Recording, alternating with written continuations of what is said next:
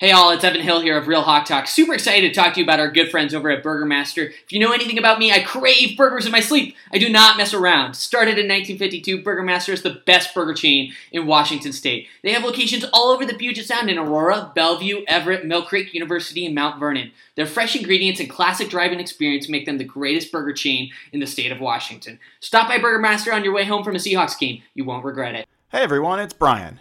The real estate market is crazy. Finding an agent you can trust isn't easy. Thankfully, the one thing I'm more certain of than Brian Schottenheimer calling a running play on 2nd and long is that you can trust John Hurlbut and his team at Altitude Homes. I know John personally, and nobody does it better in Pierce, South King, and Thurston County. So head on over to altitude-re.com/HB to get real estate help you need. That's altitude-re.com/HB. Or give them a call at 253-222-2626. Again, that's 253-222-2626. Go Hawks! Hey all, Evan Hill here of Real Hawk Talk. Super excited to talk to you guys about our good friend Blake Johnson of ManifestFit.com. Football season is quickly approaching, and it is a struggle to stay in shape while eating burgers and nachos. ManifestFit.com is your one, only true online personal training service with workout and nutrition programs specifically based on your needs. They work with clients all over the U.S., and what makes Blake and ManifestFit.com so unique is that they don't believe training should be a luxury item. Now's the time to start. Head over to ManifestFit.com. Click on how to join and fill out the form. Their team will get back to you ASAP and help you start building a healthier, happier, louder Seahawks fan life.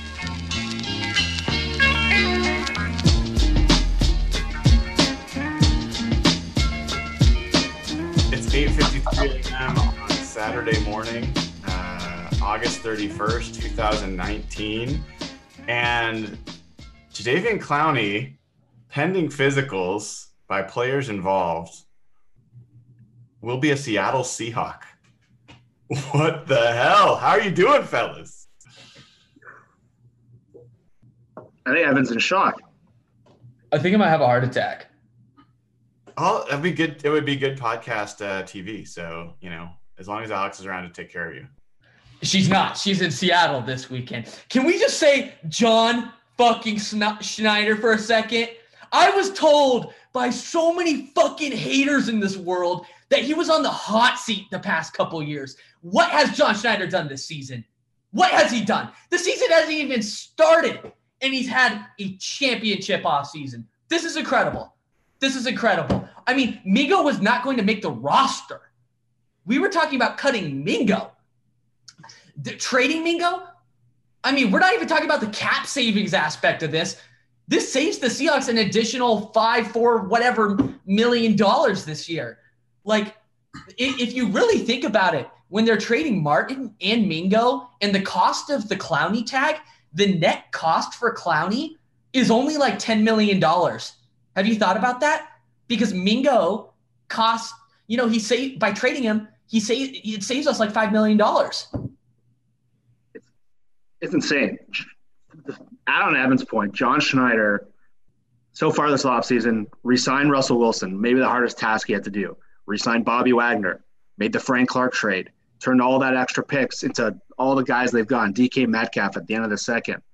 And now this, just the range of emotions we've all had since the Dwayne Brown stuff last night has been crazy. And I couldn't put it any easier than this. John Schneider just took Bill O'Brien, who's not a GM, who was put in a desperate position. He took him to school. Because if you look at like a comparable trade, Khalil Mack's obviously at a different level than Clowney is. But those guys got 2 first-rounders and extra picks for Mack last year at around the same time. They gave up a late third potentially, if the Seahawks are as good as we think, which they're already getting from Earl Thomas, a guy they were going to cut. And Jacob Martin's a good young player, and it sucks they have to give him up. He was a good player at a cheap price, but man, this deal is so one-sided. It is ridiculous. Well, time for a new background here for a second, guys. So there's so much to talk about. There's so much to talk about. And I will say that, like, in my wildest dreams, I did not expect that the Seahawks would be able to consummated trade for Jadeveon Clowney that included a player that they were 100% going to cut today. 100%. There's no way Barkevious Mingo is going to be on this roster after today, regardless of this trade. And he's part of the deal. This really, to me, in a lot of ways, is a Jacob Martin plus a third-rounder trade. And the rest of the NFL won't see it that way. Most Texans fans are going to be like, who the hell's Jacob Martin? Most Seahawks fans will be like, who the hell's Jacob Martin? He's the most valuable part of this deal, in my opinion. I think Jacob Martin is a young pass rusher with 3 years left of contract control who has upside. And that's a meaningful give. I think in some ways, Jacob Martin is a more valuable piece or potentially more valuable piece than if they had included a Jermaine Ifedi. So, Ifedi was a guy who was on last year of his deal. The Seahawks are almost certainly not going to re-sign him next year. But, Martin was not a starter. And it was not clear how many snaps he was going to get with Clowney coming here. And as I was tweeting in the middle of the night last night, I really see the potential for Clowney to be. Oh, I just saw finalized. So I don't know if that means that the physical's passed. You guys seeing this? From who?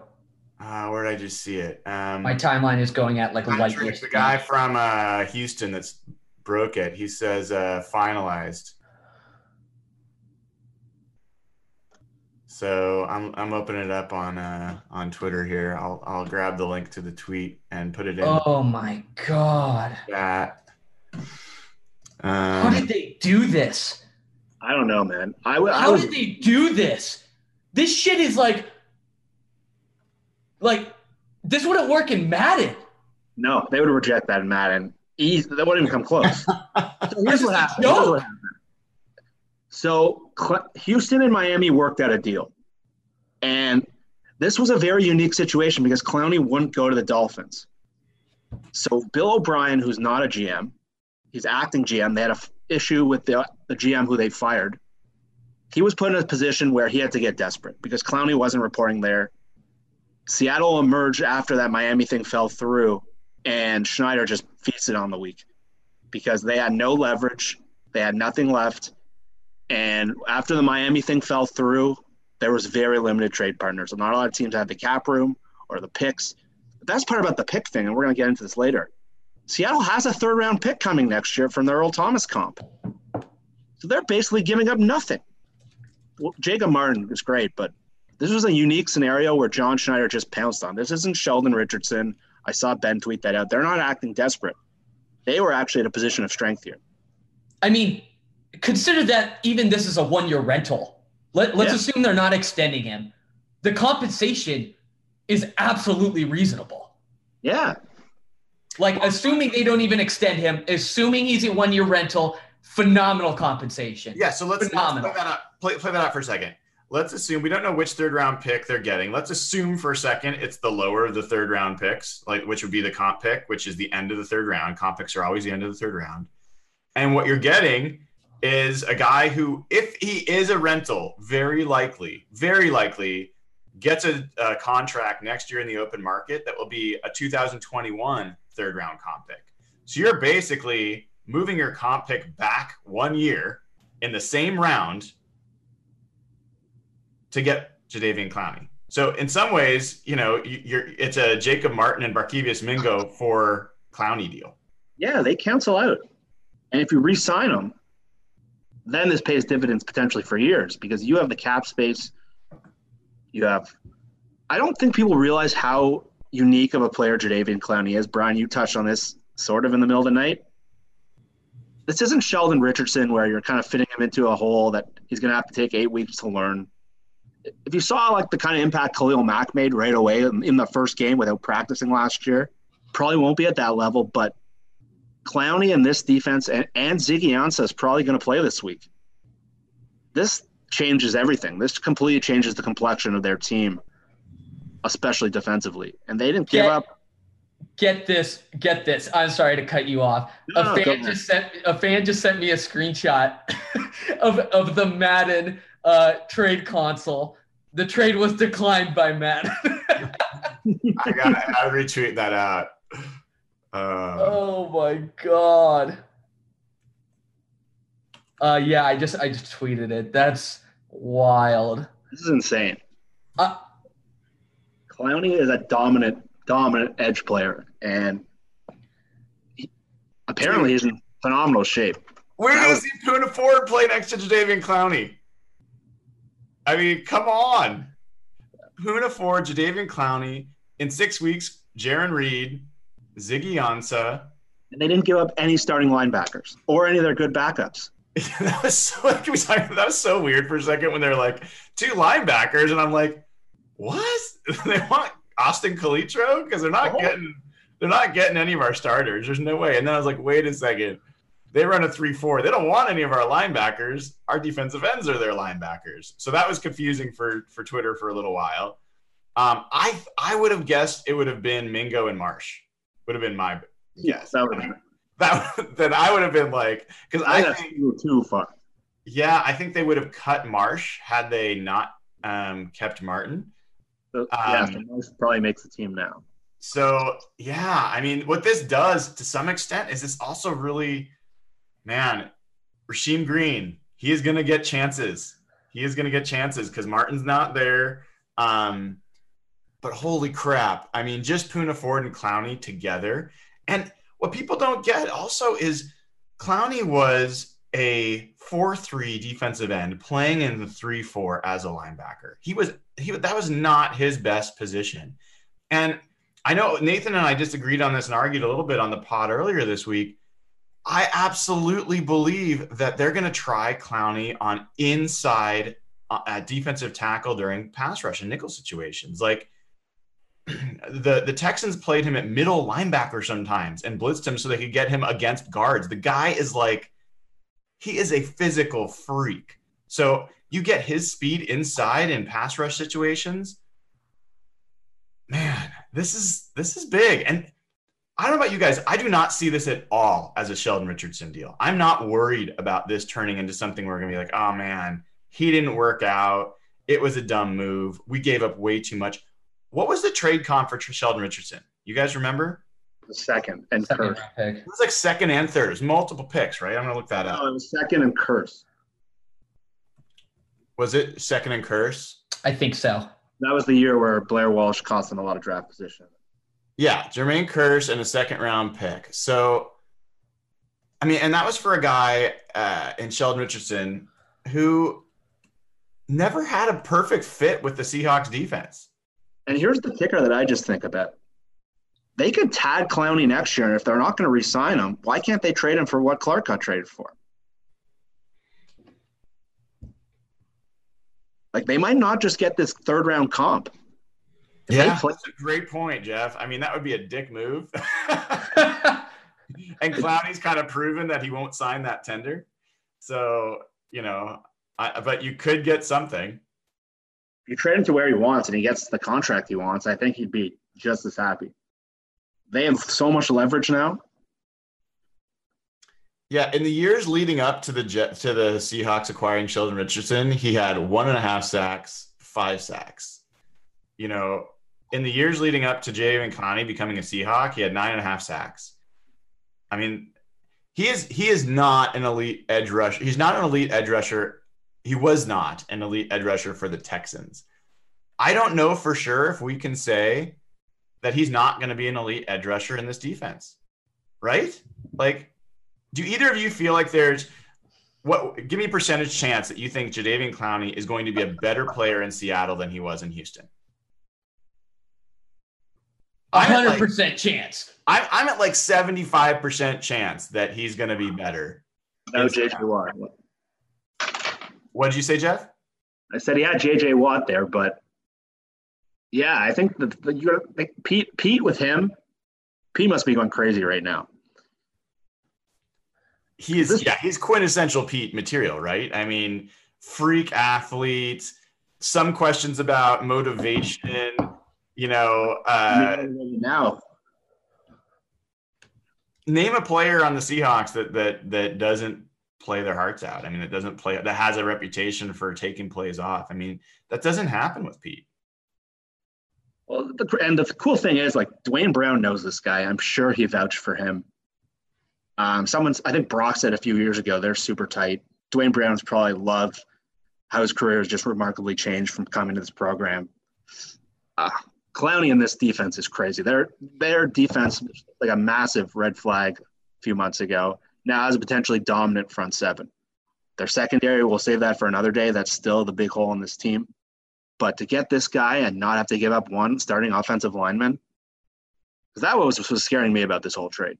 I hated the idea of trading Justin Britt. I thought they were going to have to trade him or Fetty, which I would have been willing to accept because they have Jamarco Jones and they have Fant. But do that and not give up an offensive lineman or a starter in general, and not give up a second-round pick, which we all seemed okay with probably 2 days ago. I can't get over this trade. It's insane. So let's fast forward to week 6 for a second. If it is Clowney, Ford, Reed, Ansah, Kendricks, Wagner, and Wright, who are the other teams in the NFL that are in the conversation for best front seven? Like Eagles, maybe? Do you guys know? I mean, I'm trying to think of I don't want to be a complete homer, but I mean, who else? The Bears are pretty good. The Bears. Hakeem Hicks, Mack, Roquan Smith. They don't have 7 guys like that. The Bears are the only ones that can probably on paper compete. Yeah, so Hakeem Hicks, Eddie Goldman, Bilal Nichols. I don't know him. Khalil Mack. Yeah. Roquan Smith, Danny Trevathan, Leonard Floyd. Yeah. And they still have BBK, Calitro, and Barden backing those guys up. Like, this team. And Collier's going to come back. Yeah, you got Collier. I mean, you've got Marsh, who I know people are like, whatever. I mean, he is a guy that has had, 7 sacks in the league before. What did he have? What did he have last year? Cassius Marsh. Marsh was 5.5 sacks last year. So, you know what? I mean, screw all of the analysis for a second. Jadeveon Clowney is one of the most amazing athletes to ever enter the NFL, and he's a Seahawk. I just want to see him suit up. I mean, even if he's a 1-year rental, it is very tempting to go out and get a Jadeveon Clowney jersey, right? I mean, how good is that going to look? You guys are both looking at you're looking at the new. Evan is basically catching flies with his mouth over there. It's just like jaws dropped to the ground. I in a way, I don't think this is real life. Like, I think I'm going to wake up in about 30 minutes on a nice, peaceful Saturday morning to watch some fun college football, but this doesn't feel real. No, this does not feel real. Well, and it's funny, right? Like, we've all been in different places on this move at different times. I mean, during the offseason, Evan, you were like pounding the table for finding a way to get Clowney, right? And we were like, yeah, that would be a good move. They franchised him. It didn't look like it was going to happen. Then, I think all of us were in the camp of, no, that's a dumb move. They're not that close to a Super Bowl. You don't go all in for a trade like this. I mean, that was even a few weeks ago we were saying that on the pod.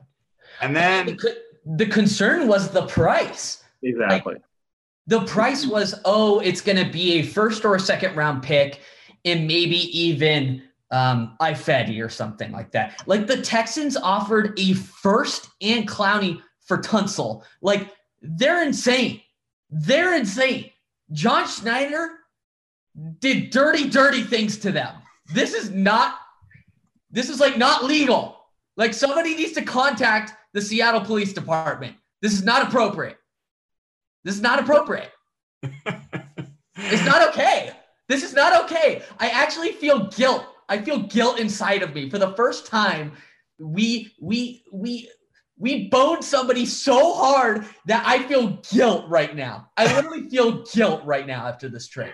Well, thank God, John Schneider. John Schneider, be careful if he ever goes to Houston. It's an open carry state, isn't it? Right. So, Texas is. So I don't know if this safe walking the streets of Houston.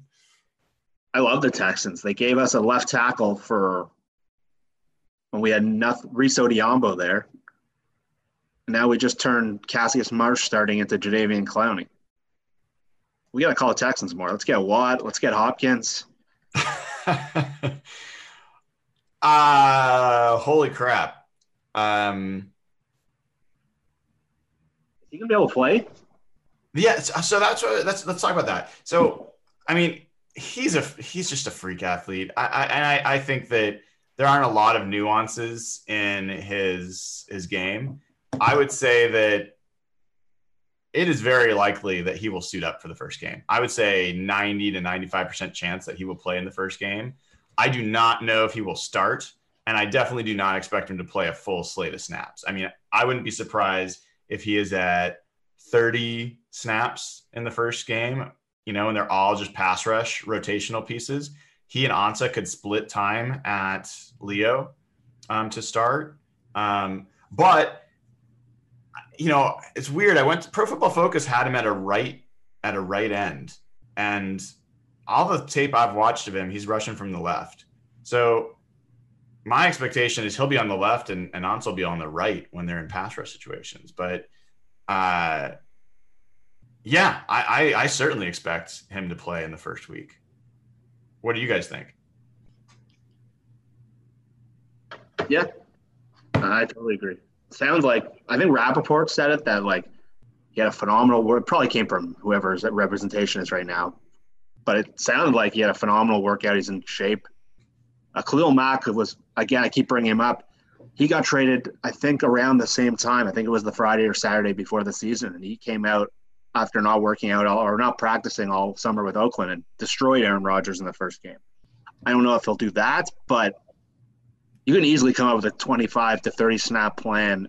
Cincinnati's got a bad offensive line. Their first round pick tore his ACL or something, Jonah Williams. So their other guy is hurt. So this is what a game to transition. I don't know how you manage him and Ansah there. They have to kind of both be eased in, but yeah, Quentin Jefferson can play the run downs. Marsh can play a little on pass downs. Rasheem Green can play a bit. You can really come up with a good plan for him. This is the perfect week for it. I love the chat. The chat is just going crazy. Everyone is so freaking hyped for this. Bill Simmons just tweeted something really funny. He was like, if this ridiculously one-sided trade happened in my fantasy league, we would have had a 1,000 email thread of finger-pointing protests and insults. Oh, man. I mean, imagine being a Texans fan right now. They are at least we know that Jacob Martin is good. He's a good. I mean, even that's I know, but at least we know that there's some value there. If you're a Texans fan, you know nothing. You think he's a total worthless chip. But Jacob Martin is a could be good type of player. He's not he's going to be good type of player. Totally. But I'm just saying, we at least place some value on him. Whatever value we have is 10 times whatever value a Texan fan has for Jacob Martin. So they're basically feeling like we gave up a generational physical talent for two total scrubs with no talent and a third round pick next year. Didn't even get an offensive lineman.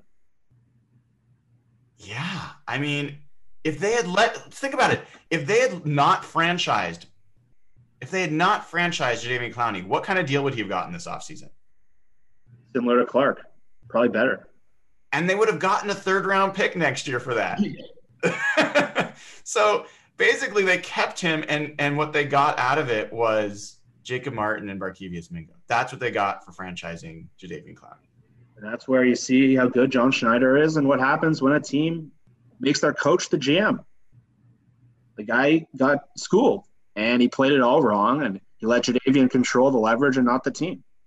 Well, and you know what? Screw the Texans and their Jeremy Lane, rejected the physical. Take it, eat it. This is this is more than adequate payback for that move.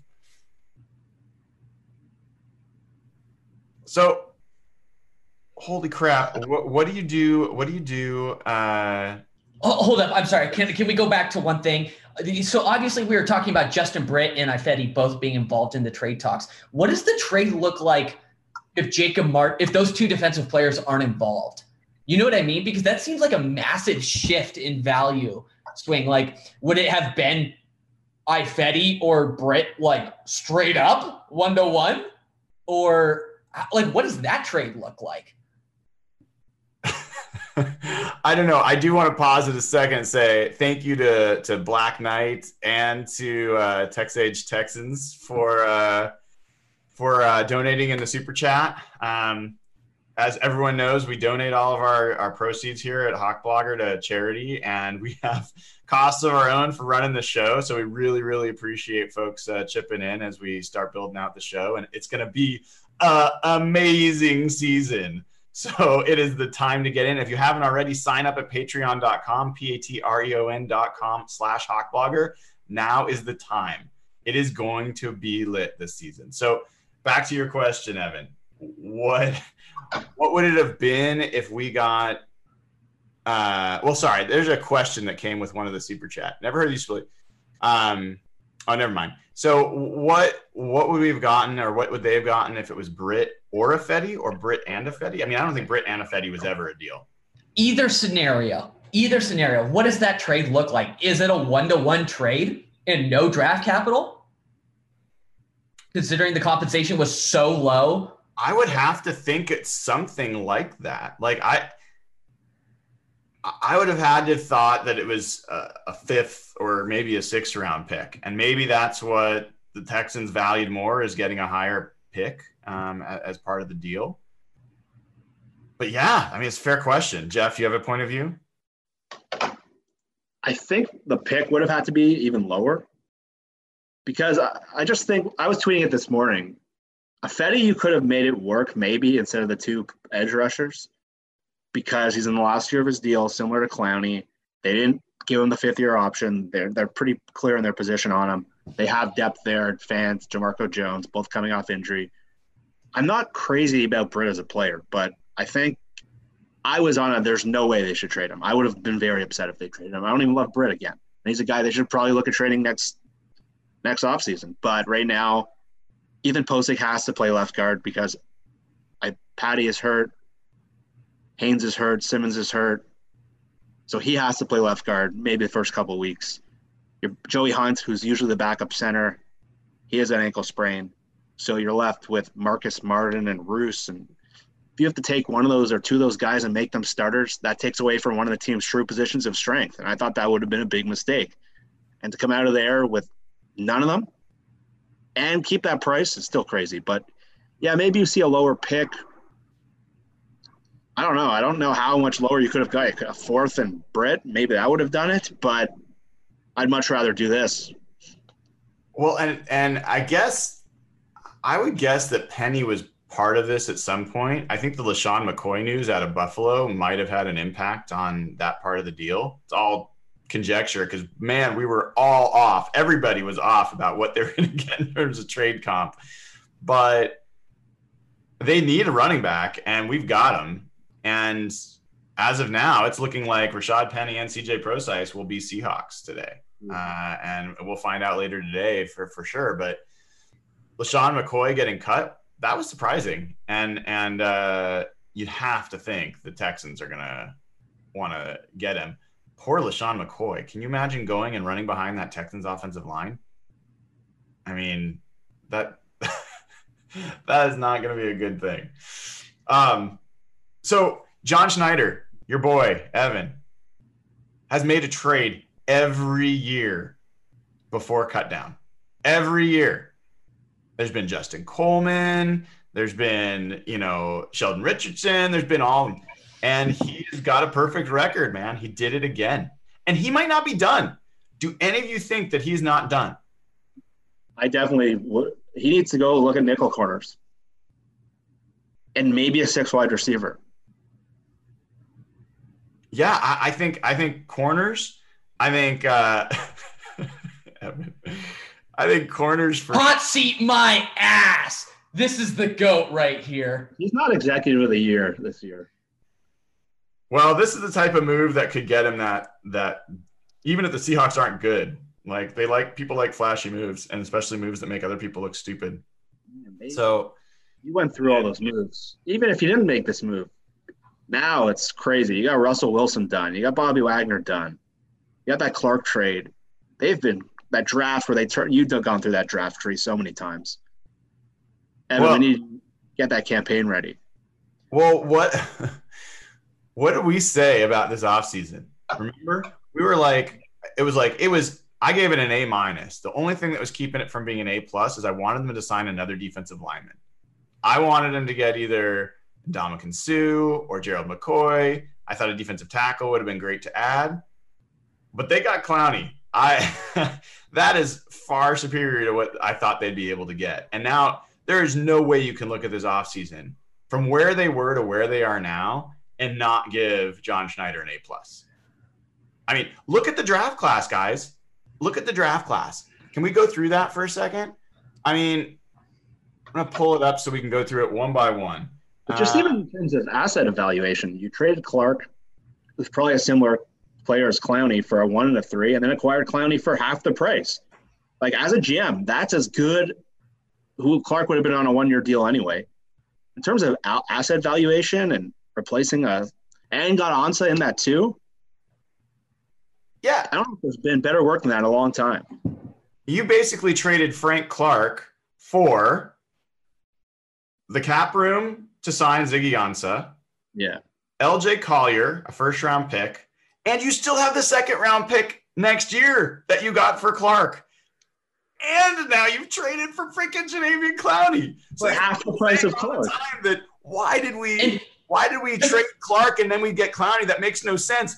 We are so much better than we were when we had Frank Clark. Don't even forget, we have a first-round pick in LJ Collier, who we haven't seen shit from, could end up being a day one contributor. Yeah. Yeah, it's insane. It's insane. I mean, you had the trade, you got LJ Collier, Marquise Blair, who looks like he's going to be a good one, DK Metcalf, who looks like he's going to be potentially a great one, Cody Barton looks good, Phil Haynes, who we haven't seen, but all reports are that guy looks like a starter waiting to happen. Amadi could very well end up being a starter. Ben Burke-Irvin, who looks like he's probably going to make the squad. Travis Homer, who looks like a practice squad guy, and John Ursua. That alone is an amazing offseason. So, I mean, this is insane. Evan, I know you got to run in a little bit. Jeff, what's your I'm good for a bit. All right, guys, I got to run. I appreciate it, but I cannot believe this is real life. The Seahawks traded for Jadeveon Clowney, and he's only going to cost us $11 to $12 million this year because we traded Mingo, who was also going to be cut, and Jacob Martin, not even sure he's that good. Go Seahawks. Thanks, Evan. And hey, thanks, Lisa LaFranco, for donating in the super chat. Super appreciate it. And we're still on for tonight, right? We're still on. 5 o'clock tonight. We're going to be back on to talk about cuts and final roster. So we should know by then. And there might be more trades, folks. So please tune back in at 5. There'll be plenty going on then.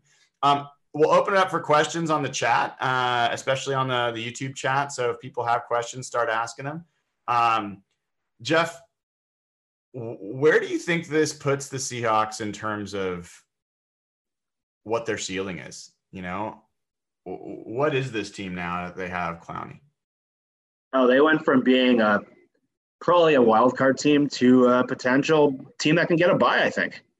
If the team, there's one area of this team that's still probably 2 areas that they're not great at right now. The secondary is still a big problem. Free safety, we're not sure how good the corners are. That could be a thing that hinders them all year, but they kept the offensive line intact. The running game is good, and they kept Penny. We're both not crazy about Penny. I would have been happy to toss him aside, but they have the running back depth. They have one of the best front sevens in the NFL, probably on paper the second best or first best. So the biggest thing they have is just disrupting these quarterbacks they're going to play against this year. Jared Goff, Jimmy Garoppolo. They got some tough matchups early. They got Breeze, Ben Roethlisberger, Kyler. But I think they go from potentially from a 10 to a 12-win team. I think that's if he hits and he's that kind of player. I think the Bears, I keep bringing up Khalil Mack, but I think when you get a guy like this, it takes you from a good to a potentially great team. They got an elite player for nothing. Yeah, there's so the naysayers, and there will definitely come out. They will come out, right? You'll get some folks from analytics Twitter saying pass rush is not that valuable. There's new analytics that have come out saying that coverage is the thing that's valuable. Pass rush is not. It's not as predictable or consistent season. You'll hear things like that. You'll hear that Jadeveon Clowney is not an elite pass rusher, that he's only okay or better than average, and that really he's an elite run defender. And run defense is not that valuable. So how valuable is he? Those are going to be the things you're going to hear from naysayers. Look, I think that things that they're missing is, one, I think Clowney, the player that was in Houston, is not going to be the same player that we have in Seattle. I think both from a scheme fit, from a motivation fit, from the players playing next to him in this case. I mean, he was not next to J.J. Watt. They were on opposite sides of the field as far as I remember. I might be wrong. Do you know? You're right. So, I mean, I think that – and then coaching. I mean, I think Pete Carroll is – I give him a ton of credit. So, I think you're going to get a better Jadeveon Clowney, and he might turn out to be an elite pass rusher as well. I think that this guy – he was the 7th ranked edge defender overall by PFF last year. You know, he was like a near elite, 89.5, 90 is elite blue chipper. You know, this guy could legitimately be an all pro. He could be an all pro for this, like one of the 4 best defensive ends in the NFL this year. That's not just crazy. I'm excited on a Saturday because I made this trade. That is absolutely a legitimate possibility. And so if you were to say, and Ansah is really the big question mark. If he stays healthy, Ansah was the #1 pass rusher by pass rush productivity in the NFL last year, according to Pro Football Focus. That's amount of pressures created per snap that there is rushing the passer. So if you have him healthy and you have Clowney healthy, you have to wait for getting Jaron Reed back, and that sucks. But I think Al Woods, people are sleeping on him. I think he's a good player. I think he was a really good player, near Pro Bowler for the Colts just 2 years ago.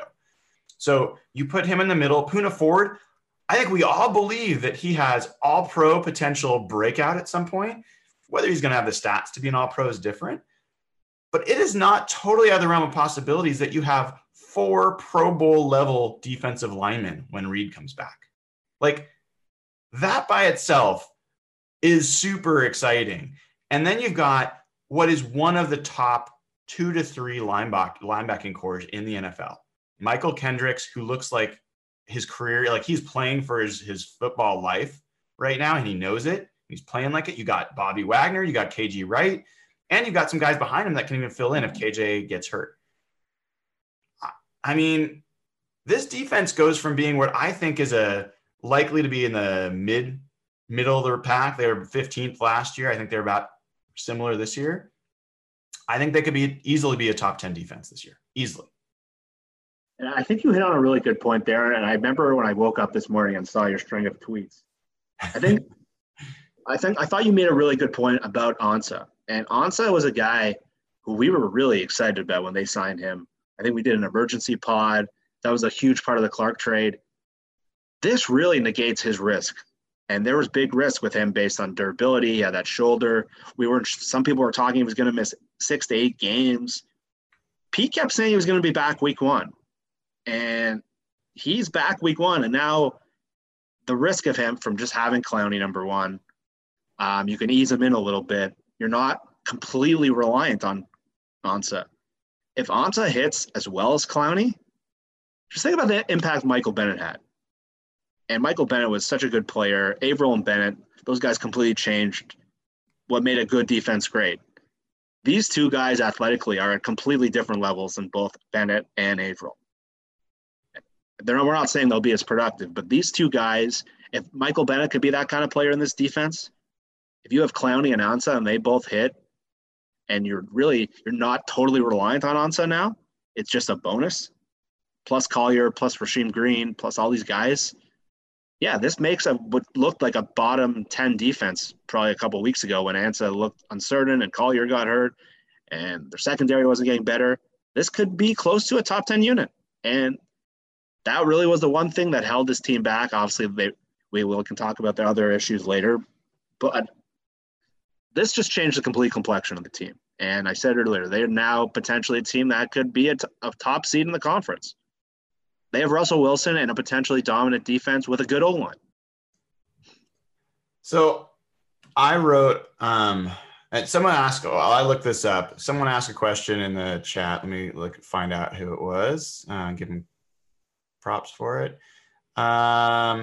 This is coming from Mark Baker. And he asks, what do we feel about the secondary? And does this change anything?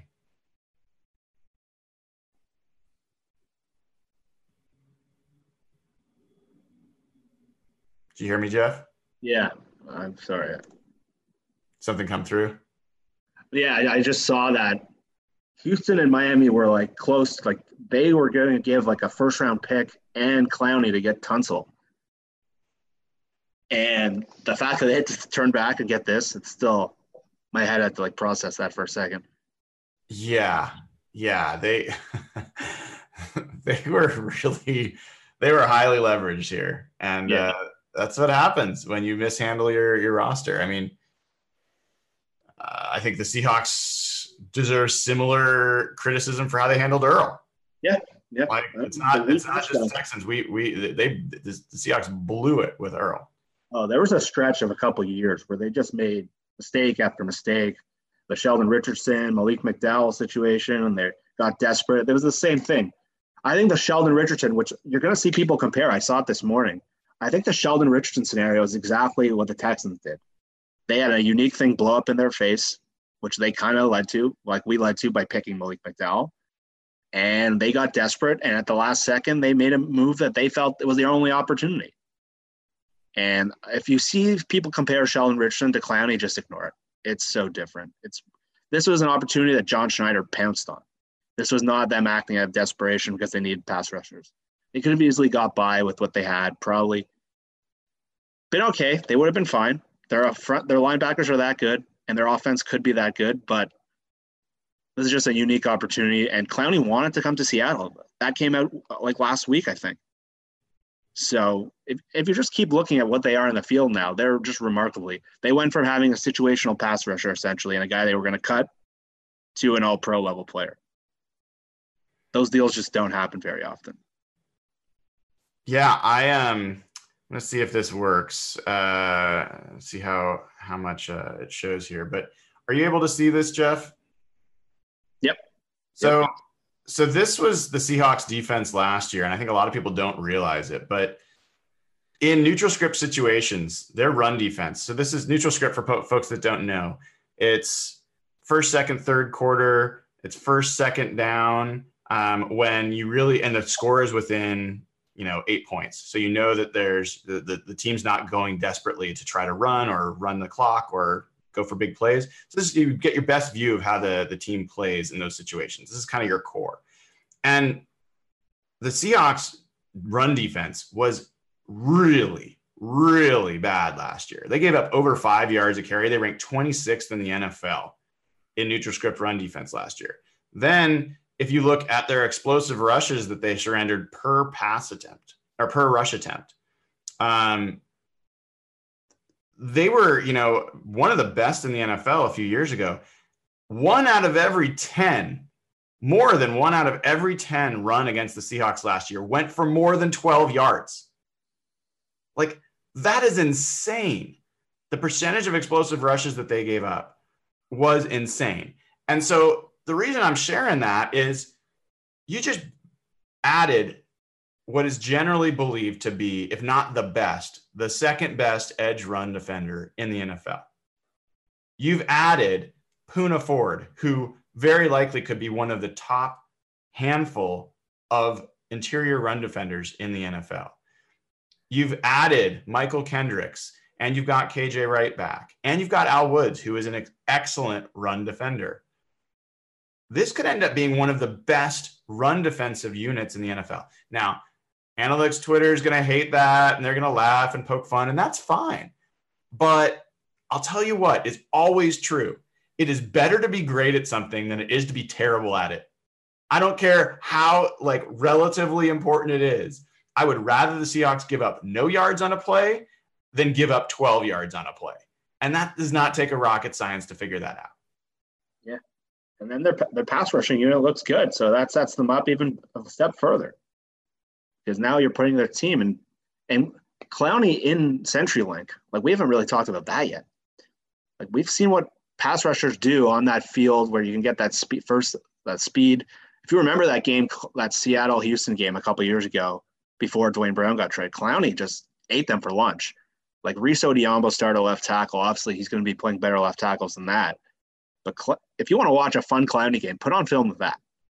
Because he just disrupted so much of what they wanted to do. He was in the backfield within seconds. Him on that field is a very scary with the crowd behind him. That's another thing just people aren't thinking about. He's a perfect fit for what they do defensively, schematically. That's very true. Very true. Yeah. We've seen Cliff Averill talked about it so much. Him coming to CenturyLink completely changed his career. Well, so there is one thing that people should know about Clowney that they might not know. I believe, and I'll have to look it up, I'll double check in a second. I believe he was second in the NFL in penalties last year. So you all remember Michael Bennett, right? And you remember how awesome, we have all fond memories of having him on the team. He's a fantastic pass rusher, super disruptive force on the inside and on the outside. What did he also do? The dude jumped off sides all the time, and he did it at the most frustrating times. So I believe Clowney is another one of those type of players. I'm going to check here in a second to be sure because I have this secondhand. But folks should be ready. He may be a guy that jumps off sides a time or two. Yeah, Michael Bennett. I talked about him before. He was a dominant run player. He was a guy who got into the backfield quickly. They're not the same style player, but just think about the impact he made. Yeah, it came with its downside. There was a lot of things that the offside thing was a great call. That's something that always drove me a little nuts about him. But all of the upside, all the good things you got, if you think about that kind of impact, I think that's the kind of player we're getting here. And younger version of that, athletically, completely different, and a guy who's hungry. He wants to get paid. And there's nowhere better to get paid than having a dominant season on a new team. All right, I'm looking it up on NFL penalties. Okay. Yeah, I want to know the exact number. So they have him as an outside linebacker because he's in 3-4, but he had more penalties than any other outside linebacker. So he had 13 penalties last year in 17 games. So I guess they're counting the playoff game. Von Miller had 7 was the next. So he had 6 more penalties, almost twice the amount of penalties as the next guy. Averaged almost a penalty a game. And let's see. I want to see how many were for offsides. Penalty counts. Yes, he had 5 offsides, 3 neutral zone infractions. So those are the same. 8 of his penalties were jumping. 2 roughing the passer, 1 encroachment, so make it 9. 1 defensive holding and 1 taunting. I can handle a little taunting. That's okay. But really, you've got 9 basically jumping the snap penalties just last year. I'm going to look back and see if I can see 2000, see older years. Yeah. But let's hold on a second. So I'll look at 2017. 2017, he had 5. He had 10 neutral zone infractions. 2000. You're used to this. 2016, he had 4. So everything I said about him being excited to play in Seattle, that might backfire. Well, I don't know if backfire is the right word, right? But it's interesting that his sack numbers went up once his offside penalties went up, because he was 2016. He was 4 neutral zone penalties, but that was also the year that he had. If I look back, I'm pretty sure it was 2 years ago that his sack number started to jump up. So let me pull that up. Yeah, so he went from 6 sacks in 2016 to 9.5 and then 9. So I'm okay with a guy looking to jump the snap count if he's going to be productive as a pass rusher. Like that just comes with maybe that just comes with the territory. Yeah. Yeah. So, whew. Yeah, still. And it seems to be the consensus. We're not just being homers or something.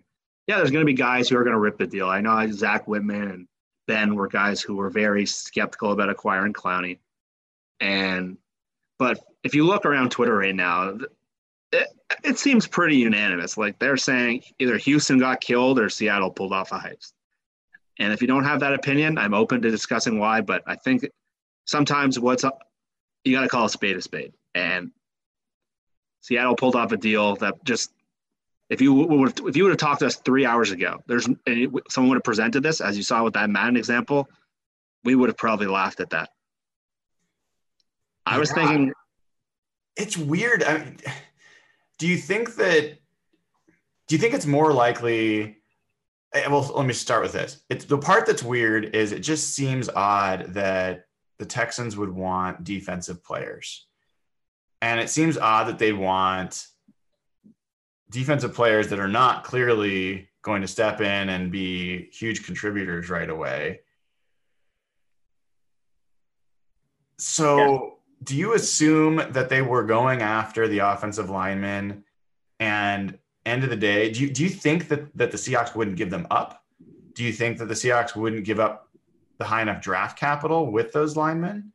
What's your gut on how that played out?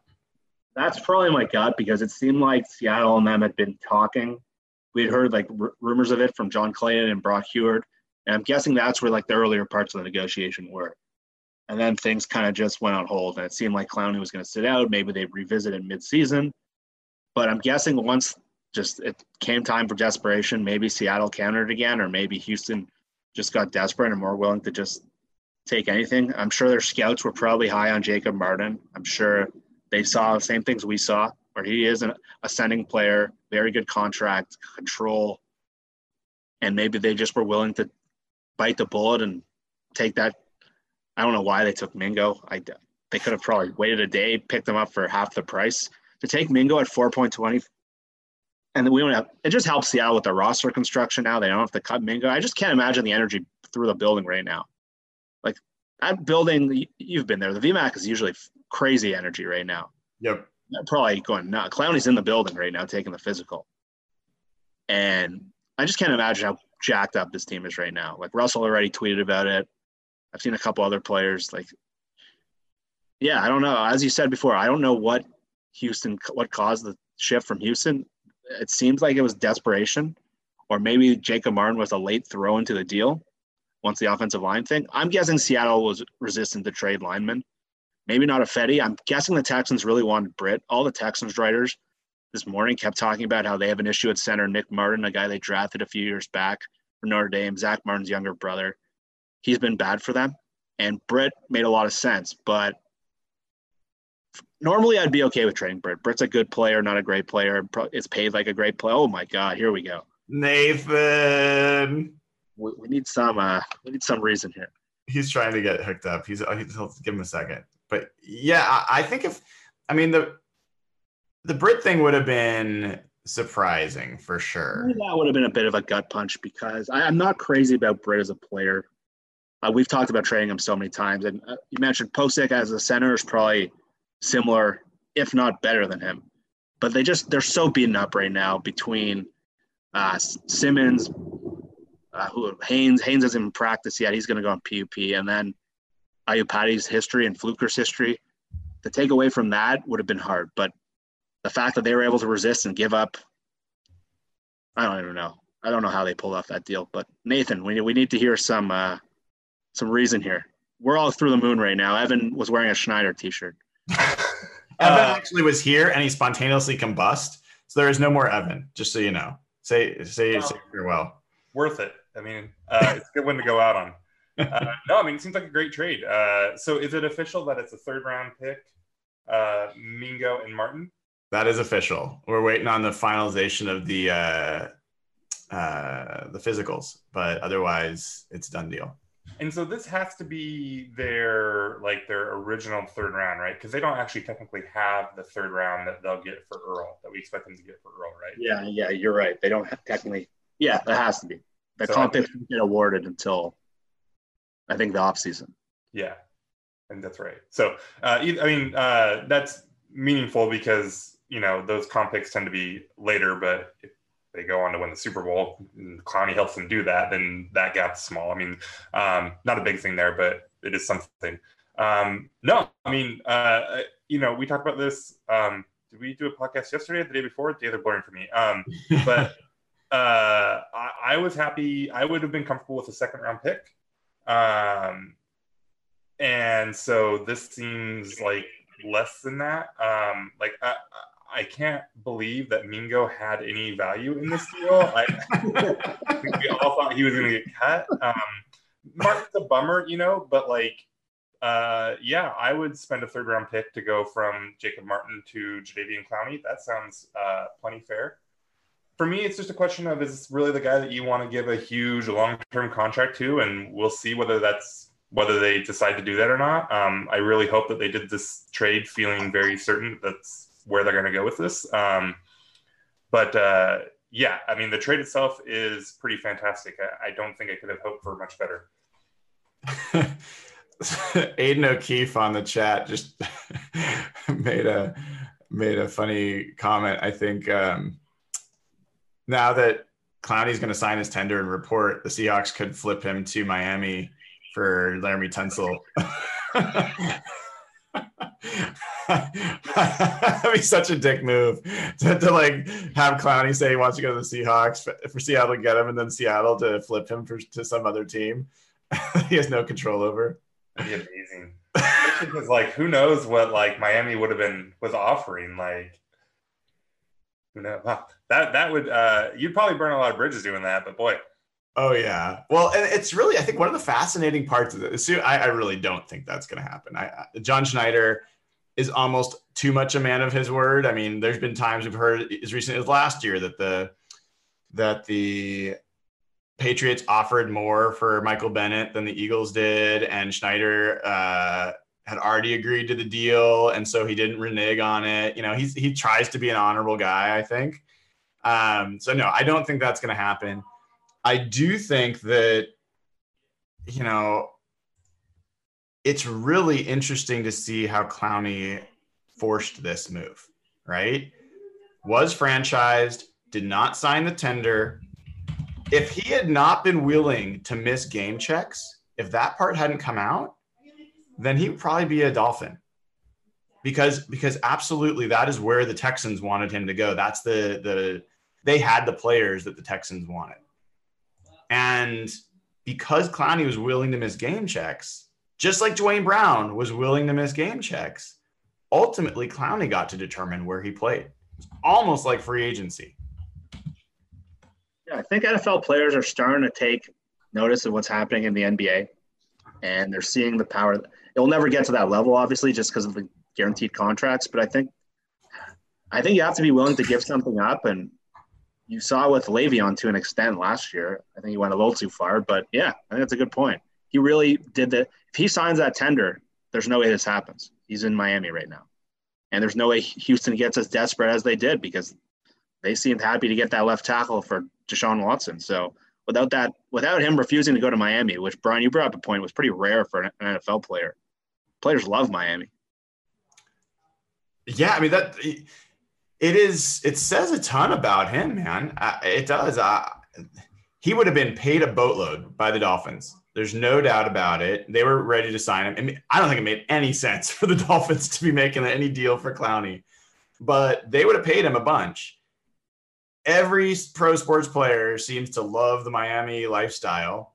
I am not positive. I'm pretty sure they don't have they have a favorable tax situation down there as well in terms of state income tax and that kind of stuff.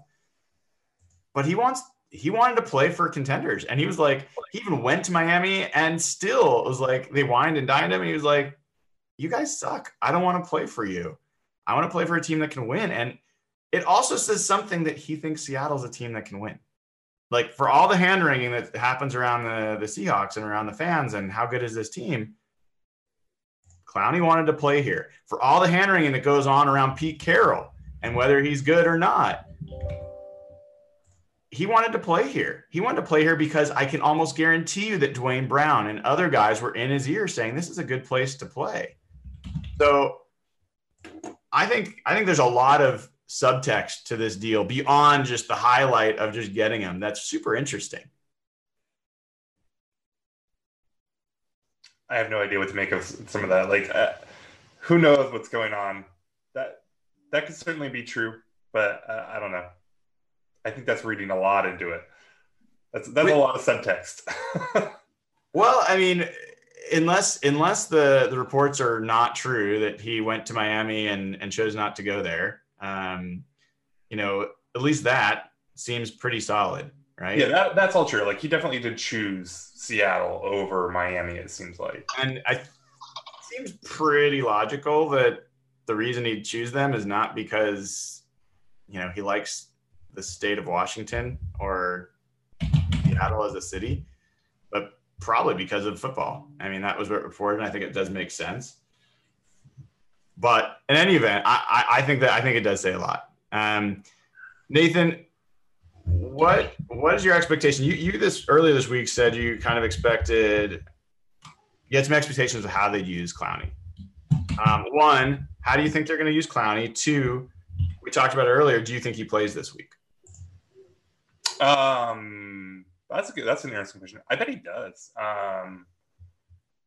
It's not, I mean, at least situationally, I would think so, that they'll find a way to get him on the field a little bit just to do something. And so, yeah, that's actually an interesting question. I hadn't really thought about that because he hasn't been practicing or anything, right? So, I mean, I think that they can probably do just about whatever they want with him. Like, he's, I would think that the best role for him is maybe more of the Clemens or kind of Averill role. But I think that just watching him and like looking at the PFF grades and kind of learning more about him and paying a little bit more attention since the trade talk has started, I think it maybe just kind of fundamentally misunderstood who Clowney is. And so he may really be more of that Bennett type. We talked about his ability to move inside. I don't know that he'll have that. Matty Brown was talking about on Twitter using him as an interior rusher, but kind of standing him up and lining him up over gaps and using him that way. That's interesting. So you may see him get some interior rush that way. But I think looking at him as kind of a Bennett replacement is kind of, that's what I would guess at this point. It's going to be really interesting because he's such a unique player. I think I don't know. He had such a disappointing senior year in college that I don't know. I mean, he still went first overall, so he's got the pedigree and all that. He's just a fascinating player. I mean, he's athletic. He's apparently a great run stopper. He maybe isn't an elite pass rusher, but he's still a very good one. I don't think that there's really a limit to what Pete will try to do with him. Yeah. Have you guys, Jeff, have you seen his high school highlights as a running back? Although they're crazy. Holy crap.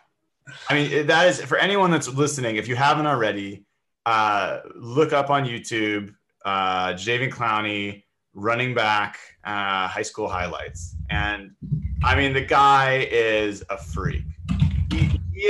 He is unlike, I think there's almost no other defensive lineman in the NFL that are like him. I mean, there's a reason. This is the number 1 overall pick that the Seahawks acquired for Jacob Martin and Barkevious Mingo. So, like, that is nuts. So I think you're absolutely right, Nathan. And one of the things I heard earlier this week, Hugh Millen, who I know some people don't love, but I think he does really good work. And he watched Clowney tape, and one of the things he noted is they stood him up as an inside linebacker on a number of plays. And every time they did that, it was to blitz and to match him up on guards to be able to play against them. So, yeah, I think you're spot on. That's part of what I've been thinking, is that he is a Bennett replacement and maybe the closest thing you'll get. And he might be better. Like, there's a chance. It's not for sure, I mean, no doubt about it. Bennett is amazing. But there's at least a chance. He's a better athlete than Michael Bennett. There's no doubt about that. And we don't know what he's going to look like in this defense. So there's a chance that he can be his equal. There's a chance he could even be better. We'll find out. I mean, sky's the limits for this guy. Like, yeah, first overall pick. He's fantastically athletic. Like, yeah, I'm not going to bet that he's going to be better than Michael Bennett. Is it out of the question? Like, no, it's not out of the question, right? Do we want to talk about, like, just for a minute, the risk involved here at all? Yeah, do it. You got to put your Nathan hat on. Come on. I do, because I've got a million people in my mentions that are, one, mad at me because a third-round pick is not nothing, right? It is a good deal when you're trading for Jadeveon Clowney, but it is still a valuable thing. And so if he goes on to just walk after this year, that would not be good. It's not like they gave up nothing. They gave up an interesting player in Martin, and they gave up a third-round pick, right? Two things that seem to pale in comparison to the value of Jadeveon Clowney, but are valuable things. The other thing is, I don't know how many times we have to hammer this. Third-round picks are not guaranteed. Yes, Seattle has a lot of control over third-round comp picks. Yes, are not guaranteed. Yes, Seattle has a lot of control over whether they actually get their comp picks or not, or whether they, throw them away on Ed Dickson and Jerome Brown. But for starters, he could have an injury. He could have an injury, and he could not get a contract with a third-round pick. Second of all, if we're talking about a scenario where Clowney walks after 1 year, it's probably because he disappointed or had some kind of a problem where Seattle decided to not pay him, which means that maybe he's not as likely to get that big of a contract, right? In that scenario, you're already talking about Seattle deciding to get against giving him a huge contract. So maybe other teams would as well. And maybe you're talking more like the fourth round comp pick that Sheldon got. So this is a no-brainer trade. Like, it's absolutely, I think, if I'm John Schneider, like, I don't think I've ever done anything in my life as good as what John Schneider did in this offseason between swinging Clark into Clowney and Clark and Martin into all this stuff, right? So, like, it's a fantastic trade. It's a no-brainer. But the idea that, like, well, if this goes wrong, no big deal, like that, I don't think it's true. Like, there is downside to this trade, right? I don't think it's a big downside, and I don't think it's a likely downside. But yeah, we could very well be talking about the Jadeveon Clowney trade the same way we talk about the Sheldon Richardson trade, right? It could go that way. You think it could go that badly? It could go really badly. Like, what if Martin ends up being very good, right? Like, I think he's probably a quality starter, but what if he surprises and ends up being a very good player? And then Clowney, for whatever reason, doesn't work out, and then you go on to botch your trade pick thing or your comp pick thing. Like, yeah, potentially this could be very bad. I don't think that's going to happen, right? But, like, you can end up this has Sheldon Richardson trade potential. Like, that is out there. Just because they gave a second for Sheldon and a third for Clowney doesn't mean that, like, there's not still that kind of level of downside. Which, again, I don't think is going to happen. I imagine they're going to sign Clowney, and I imagine Clowney is going to be good for them. And this is fun. This is awesome. Like, it's all good, right? Like, again, John Schneider should be incredibly proud of himself. But, like, let's not pretend like, who cares? It's a third-round pick. Like, no, those mean something. That I definitely agree with. Jeff, I don't see this as, and we talked about this a little bit earlier, I don't see the Sheldon Richardson downside. I mean, like, as we said, Sheldon Richardson was going from a Jets defense where, they were still trying to figure out exactly how to use him, but had some sense, to a Seahawks defense where they didn't really know how to use him. I mean, he spent half that season there trying to figure out where in the defense he was going to play. And I don't think there's any doubt about how Clowney is going to fit in. The worst case scenario is that he's rotational with Ezekiel Ansah-Leo, but I think that he's going to be a 5-tech. So I just don't see, like, that level. Like, I look at the Sheldon Richardson deal, I'm like, you didn't even know what to do with him. You traded a second, not a third. I don't see it. I'm curious what your thoughts are. Well, yeah, if you have to look at the downside, I'd say we haven't touched much on, like, Clowney's durability and injury history. That's there. He has gone injured in the past, and if he spends the year banged up and they pay the third and Martin for him and he walks, that would be a shitty scenario. So that's possible. And I think the other one is they have had trouble acclimating players from other teams in the past. They had Sheldon Richardson, they had Jimmy Graham, they had Percy Harvin. Dwayne Brown's much more simple. You go play left tackle. And they put him in that cable scheme, and he wasn't great in the cable scheme. So if they have trouble acclimating him again, that's more of a Seattle problem. But I would like to think Schneider learned the lesson from Sheldon Richardson after Nathan was the most critical of anyone I saw about them saving those comp picks up when they had all those guys coming off that year. And John Schneider didn't see it. They made those signings of Dixon and Jerron Brown, and guys who we're talking about cutting now, Mingo. That was bad. I'd like to think they've learned from that. And this offseason seemed to make it seem like they value comp picks again. So that's why I don't see the Sheldon thing happening. But the Sheldon thing was more desperate. I think this was a unique opportunity because of the Miami situation and because they had a hole at pass rusher from the Frank thing. That's where I see this a little different. I think this was more unique and an opportunity they took advantage of rather than acting from a point of desperation because of how Malik McDowell unfolded. And at least LJ Collier's coming back and they have some guys there. But yeah, there's definitely risk. There's a reason he's available. Yeah, There's risk in not making the move too, though, right? Sure, of course, yeah. I mean, if you had to get, I mean, that's where you have to look at these moves in general and say, what's the risk of them not making this move? And you betting on Ezekiel Ansah being healthy the whole year and having no one comparable to step in for him, that you're betting on Jacob Martin, because Marquise Mingo, we all agree, was going to be cut, right? Like, so he's not even part of this. That Jacob Martin was going to be able to step up and contribute. And the third round pick, I absolutely think any third round pick is high. Seahawks third round picks really quickly of late. Third round pick this year, Cody Barton. Last year, Rasheem Green. Year before, Shaquille Griffin, Delano Hill, Nazir Jones, Amara Darbo. It does change. CJ Procise, Tyler Lockett, a guy named Russell Wilson. And if you go back to those bad ones that you rattled off, Naz, Amar Darbo, and Delano Hill, those were all comp picks, right? Comp picks, we talk about third round comp picks, they're really fourth rounds, right? They're after the third round. And so, again, like you can say, oh, well, if he walks, they just get a third round comp pick. Like, well, yes, maybe.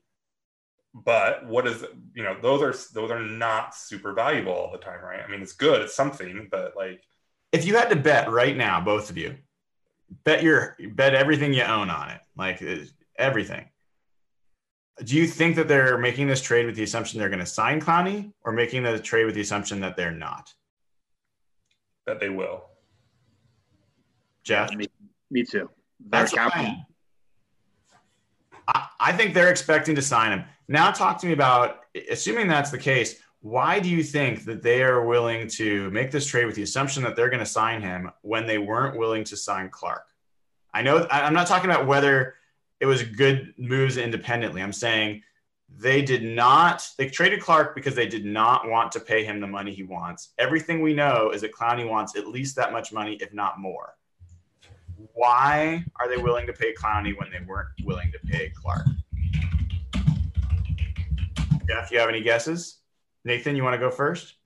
Sure. I mean, I think Jeff kind of hit it on the head. Like, I think part of this is just that it's opportunistic, right? Like, they, not to downplay like Schneider's what he did here, but like they did kind of just, I mean, the situation was there. Like, they didn't create the situation, right? They lucked into the situation a little bit, and then Schneider, like, pulled it off. So that's part of it. And then I think that that's probably also partly true with Clark. I think that they were a little opportunistic in shopping him and got a big offer from Kansas City, and they took advantage of the opportunity, right? So I think that's a combination of it. I don't think this is a team that's not going to sign defensive ends. I don't even think that, with the analytics and everything, we talk about pass blocking mattering more than pass rushing. I don't even think most analytics folks would say like never spend money on defensive ends. Like, some of these guys are worth it, right? And I don't think Seattle's at the point either. So I think that they just kind of felt it out and like let it come to them a little bit, and they knocked it out of the park. Yeah. If I was guessing to answer that, first I'd say that a much better comp than Sheldon maybe for this is probably Marshawn. If you remember why they got Marshawn, how they got Marshawn, it's a very similar scenario. They drafted CJ Spiller that year. Marshawn had fallen out of favor for some things, bad attitude or laziness or not fitting in Buffalo. I think that's a better comp. They have like a 4 and a 5. That's closer to a 3 in terms of hit rate than the high second they gave up for Sheldon. But in terms of why Clark maybe and not Clowney, or why Clowney and not Clark, if you just look at the kind of guys that Pete Carroll and John Schneider like ooze over, they love that high upside, first overall, big ceiling kind of guys. Percy Harvin, even try all the 2013 shitty draft picks they've tried to resuscitate. They just love that kind of player. They always have. Those are the kind of players that they've always gone for. They love that high home run swing. And as good as Frank was, and as Frank was internally, there's just a different level of athlete as good as Frank is. And I can see them just like oozing over Clown. Maybe not the best word, but like that's the kind of athlete that these two have gone after this entire time. Yeah. I'm noting Ian Rappaport talking about Jacob Martin's not a household name, but just talked to a GM who gushed about his motor and how perfect fit he is for the Texans. So that's you gotta remember that might be coming from Houston for PR. Oh, 100%. No doubt about it. But let's not pretend like every Seahawk fan wasn't talking about Jacob Martin a week ago. Like, our conference is going to be fun. We have Ansah and Martin. Martin's going to – this is the year. Like, I would say the hardcore Seahawks fans. I think the average Seahawks fan would not know who Jacob Martin was. Maybe that's true, but like a lot of the folks on Seahawks Twitter, that we interact with. But then today I've got somebody telling me, well, Martin might not have even made the 53. Like, what? That is ridiculous. Calm down. No. That's what I'm saying. Like I said that at the jump, and I'm not going to rain on the parade on this trade at all. I think Jacob Martin has real upside and can be a really good player in this league. And to me, that's just he was a 6th round pick last year. So again, Schneider, we talk about that he had a real drought in the draft. His last 2 drafts are looking really good. I mean, this is part of that draft now. This absolutely is part of that draft. Kind of generous. Well, what? You drafted a guy in the 6th round who had enough value the next year to be a central part of this deal. I think he's certainly more central than Markevius Mingo was. But like, you don't get to like replace Jacob Martin's name on the draft list with Jadeveon Clowney now. No, of course not. That's different. But you're right. I mean, again, it's more evidence of how well Schneider is doing with all. Do you think Jacob Martin was valued in this deal as a 6th round pick or as higher? Right, higher. Exactly. Right. He was probably valued more like a 3rd round pick in this deal. I'm sure they liked Martin. He's a good fit for their 3-4 as an outside rusher. They don't probably think they're getting nothing, but there's just a different. One's a situational rusher and one's a all-pro level player. Yeah. So I kind of took us sideways, but to answer my own question about why Clowney and not Clark, I think some of it's the timing for sure. And the timing, there's multiple pieces there. I think they know more about their team now than they did back when Clark wanted that deal. They did not have Bobby Wagner signed. They didn't know what they were going to do, what that was going to cost. They didn't, they had other things that were question marks. I think they can see, they didn't know if they didn't have Ansah. They didn't know what that was going to look like or that they could even get someone like him. And then I don't have proof of this at all. This is just my conjecture and reading between the lines, different conversations I've had with different folks. I think there's reason to question whether Frank Clark was going to be the same player after he got his money as he was before. And I think the Seahawks had some question about that. And Clowney, I don't know that there is the same question. There's a question about Clowney, though, right? Like, to get back to the risk on this a little bit, what you were saying and what it sounds like, I guess, from the reporting is that Houston wasn't taking Clowney back.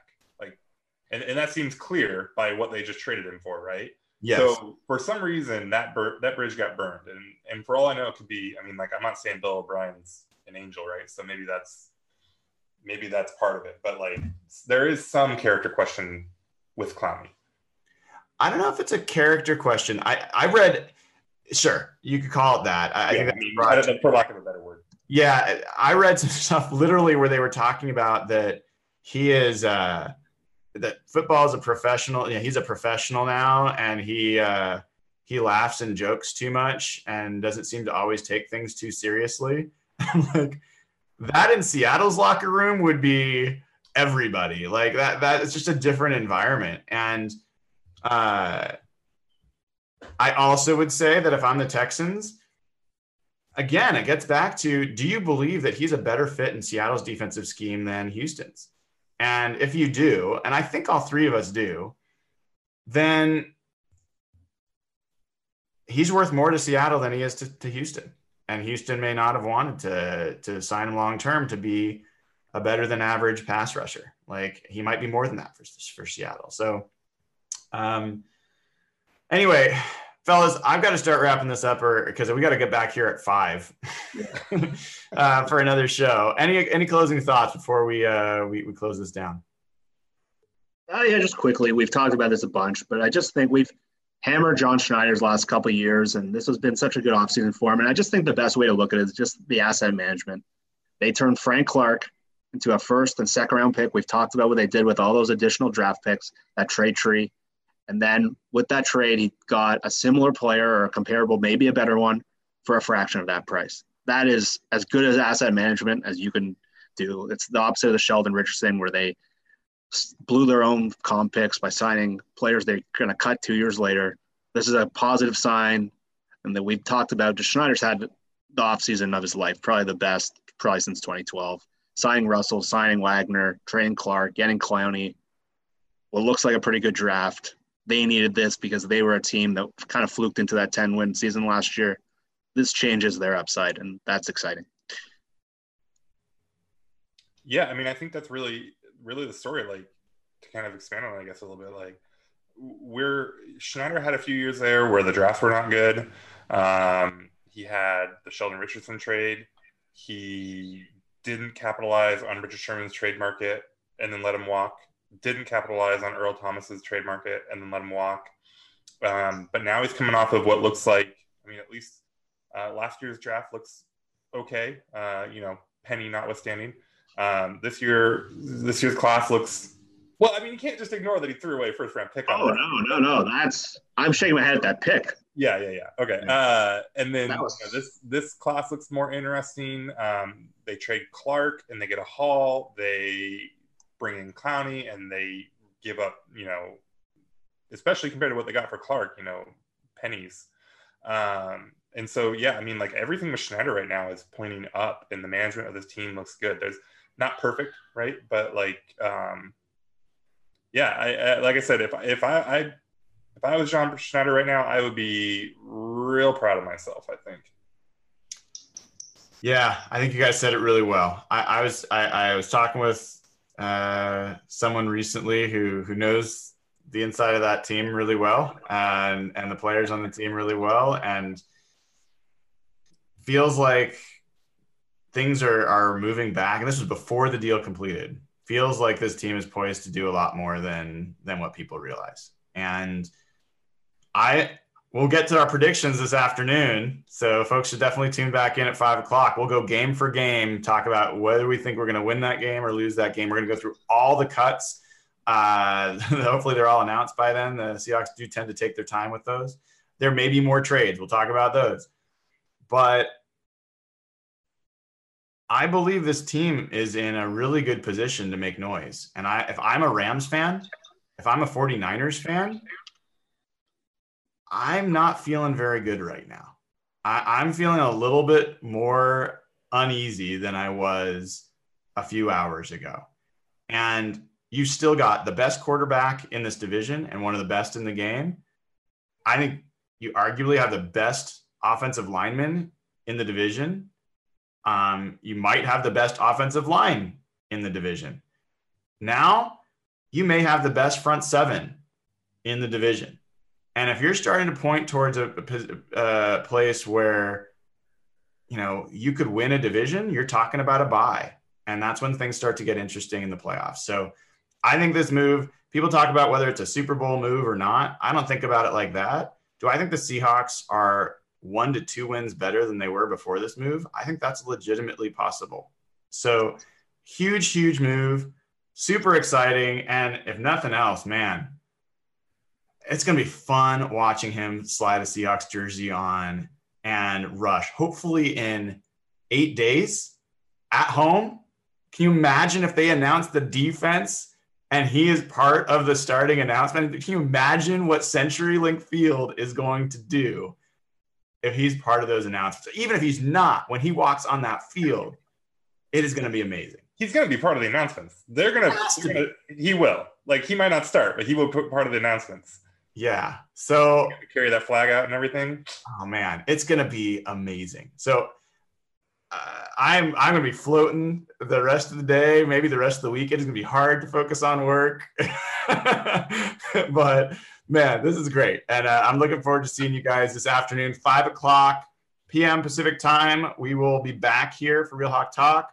Please, if you haven't already, subscribe on YouTube, subscribe in your podcast apps, give us reviews, thumbs up. All those things are great. And, donate in Super Chat, become a patron, patreon.com/hawkblogger. This is the year to do it, folks. It's going to be great. So cheers to everybody. And for the love of God, stop bugging me about comp picks in my mentions. Get out of my mentions about comp picks. I'm not talking about it anymore.